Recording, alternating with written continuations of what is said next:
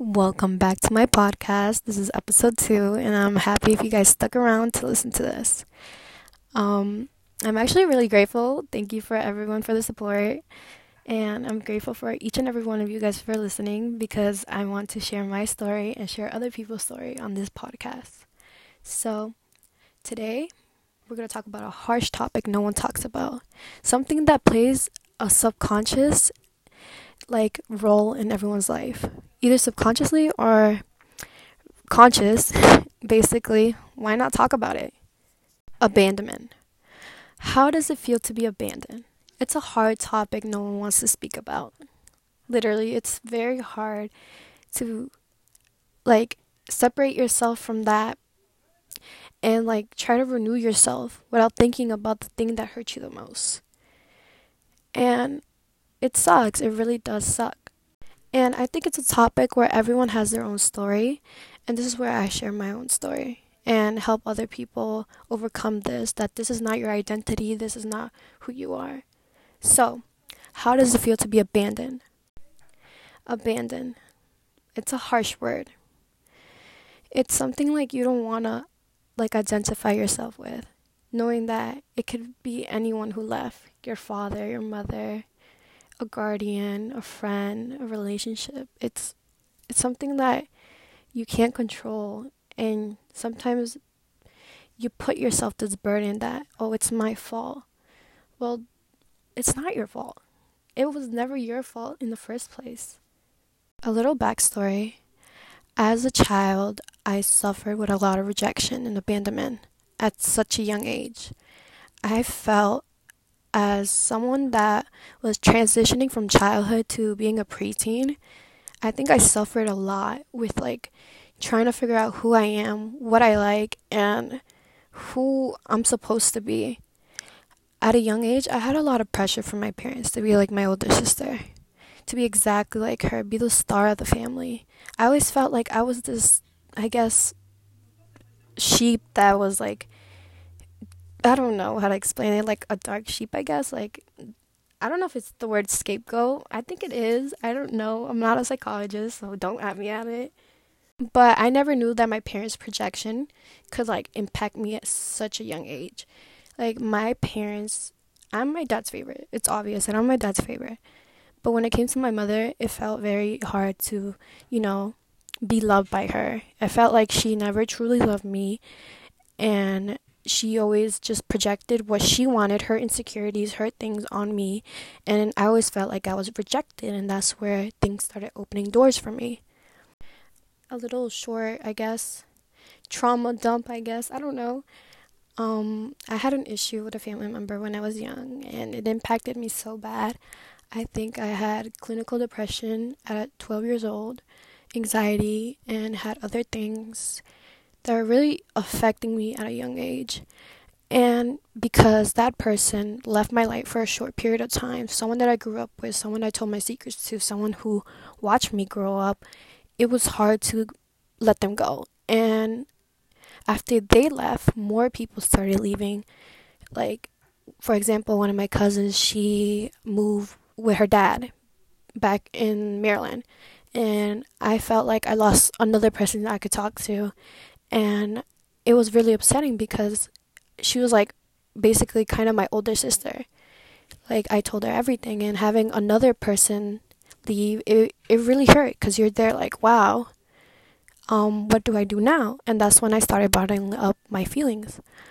And as the years continue, I always had, I guess, people rejecting and abandoning me, friend groups that were very toxic at a young age, criticizing what I would wear, criticizing sometimes my success at a young age. I think I posted Musically one time, and I got a bunch of followers and a bunch of likes, and they all criticized me. I remember that day at lunch, they all criticized me, and they're like, oh, you must have bought them.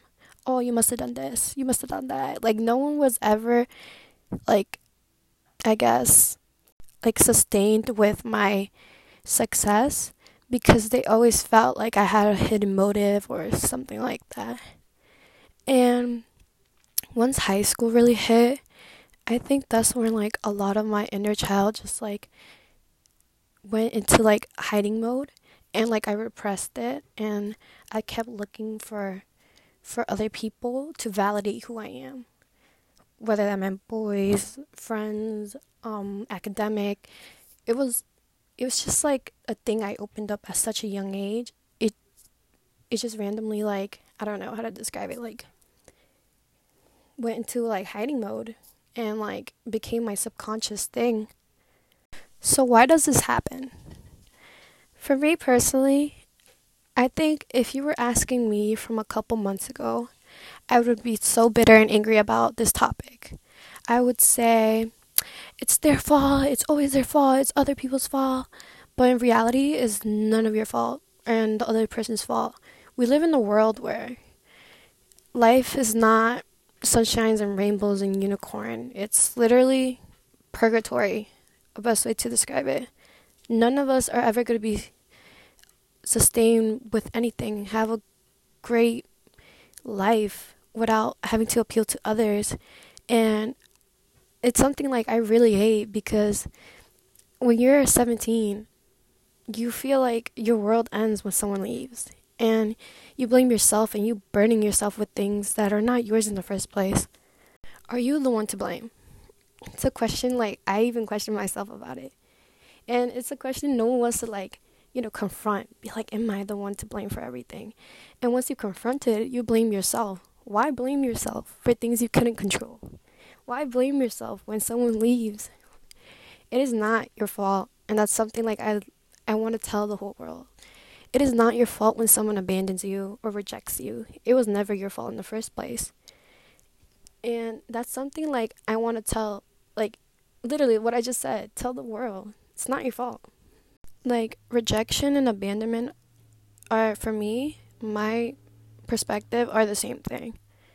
Rejection just opens doors for abandonment, and vice versa. It's a painful, like, lesson that no one talks about, because at such a young age, you overcame so much, and it feels like a constant loop, a constant cycle. But there's a way to get out of that. Just put standards. Learn what standards are. Open your mind. For me, I learned that I had such a pessimistic point of view when it came to certain relationships in my life, either platonic or romantically or any other, like, whatever. Like, I guess, I don't know, like, other things besides that. I was always so pessimistic. Like, I always felt like I was the issue. I did something wrong. But you can't go back in time and be like, oh, I cursed the day I met you. No, you can't do that. It's part of life. You have to grow up. There's people that are not going to stay there. For me, I see my life as like a book. Like, there's chapters where they have to stay there. Like, those people have to stay in the past. You can't bring those people with you. And you'll see eventually, because when you're older, you're going to look back at it and be like, oh, this person was really negative. Good thing I left them in the past. Or this person was so draining. This person had their own issues and they were projecting on me. Like, it's things like that where you have to look back and be like, everyone had their own issues. Everyone had their own point of view. I cannot blame myself for people's personalities or their traits or their mannerism, things like that. And I think people have such a hard concept when it comes to that. Oh, like, this is my fault, the other person's fault. But you gotta understand, everyone is in their own journey in life. Not everyone's gonna stay, not everyone's gonna think like you. And you can't, like me, have control issues and be like, you have to stay. Or like run back to that person that abandoned you. Please stay. No. No, like, let things unfold naturally, and once they do, everything will become so much clearer. Literally, like, it feels like those rose-colored glasses you have are just ripped off, and you see the reality of life. That you have to put yourself first. And that abandonment and rejection does not define who you are. It's not like something you're cursed with. No. Like, you're not cursed with that. You gotta get that out of your head and change that perspective. Like, no, I am loved. I am my own person. People are going to stay because those are the people that want the good for me, the great, the best. They want me to succeed. I don't need someone else to criticize me or someone else to, like, leave me because I did a certain action or I said something. Like, no. Like, real people will stay and fight and love you and do it unconditionally. And it's a hard topic. And I know people are listening to this. And I know whoever's listening to this, I know it hurts. I know how it feels to be abandoned. I know how it feels to be rejected, but you are not rejected. You are not abandoned. You need to understand that, and that eventually you're going to see it. Sorry, I'm getting very emotional. Like, you're going to see it, and you're going to be grateful that it happened, even though it hurt. It put you in such a bad time, but it's not your fault. It's not. Trust, I know it's so cliche, someone saying it's not your fault, but it's not. It's the reality of it. It's not your fault for things that you cannot control, things that you can't turn back. I know it hurts, I know, but you have to let it go. And I know it's so cliche because you hear it on social media. Social media has this, I don't know, 10 guide rule, how to move on, how to let go, how to forget. No, like, do it on your own. Do it on the way you can. Try to live life as the fullest as you can, because at the end of the day, you have yourself and you have other people that want the better for you. You don't need people that abandon you or reject you. You don't need that, because you don't know, 10 years from now you could be like have a great career, have a great life, and you'll have your own family. You'll have a home, a beautiful wife or husband or whoever you identify yourself with. Like, you will be a role model to future generations. You don't need to be caught up in things that happened in the past or things that hurt you. Like, it's emotional, I get it, but you are you at the end. You cannot identify yourself with these things. And this is like such a topic that I always wanted to speak about, but not like physically with a person. Like, no, I want to speak this to the world for them to understand deep down, you are loved, you are precious, and you are one of a kind. And I love talking about deep things because I get to understand people and their stories and how they feel, and how there is people that surrounds them with good things instead of that person focusing on the pessimistic mindset they have. But whoever's listening, I am grateful that you listen to this. Take this as a sign, I guess, that there are better things in life. Like, it's so cliche, everyone talks about, oh my god, there's like, I don't know, it's greener on the other side. Like, obviously it is, but like, people don't talk about like the truth, the raw thing. They just say it surface, and I don't like that. I want to like speak the truth. Like, it's gonna hurt, that like it's gonna like suck and like drain, but eventually you're gonna overcome this. Thank you for listening to this podcast, and hopefully you listen to the next.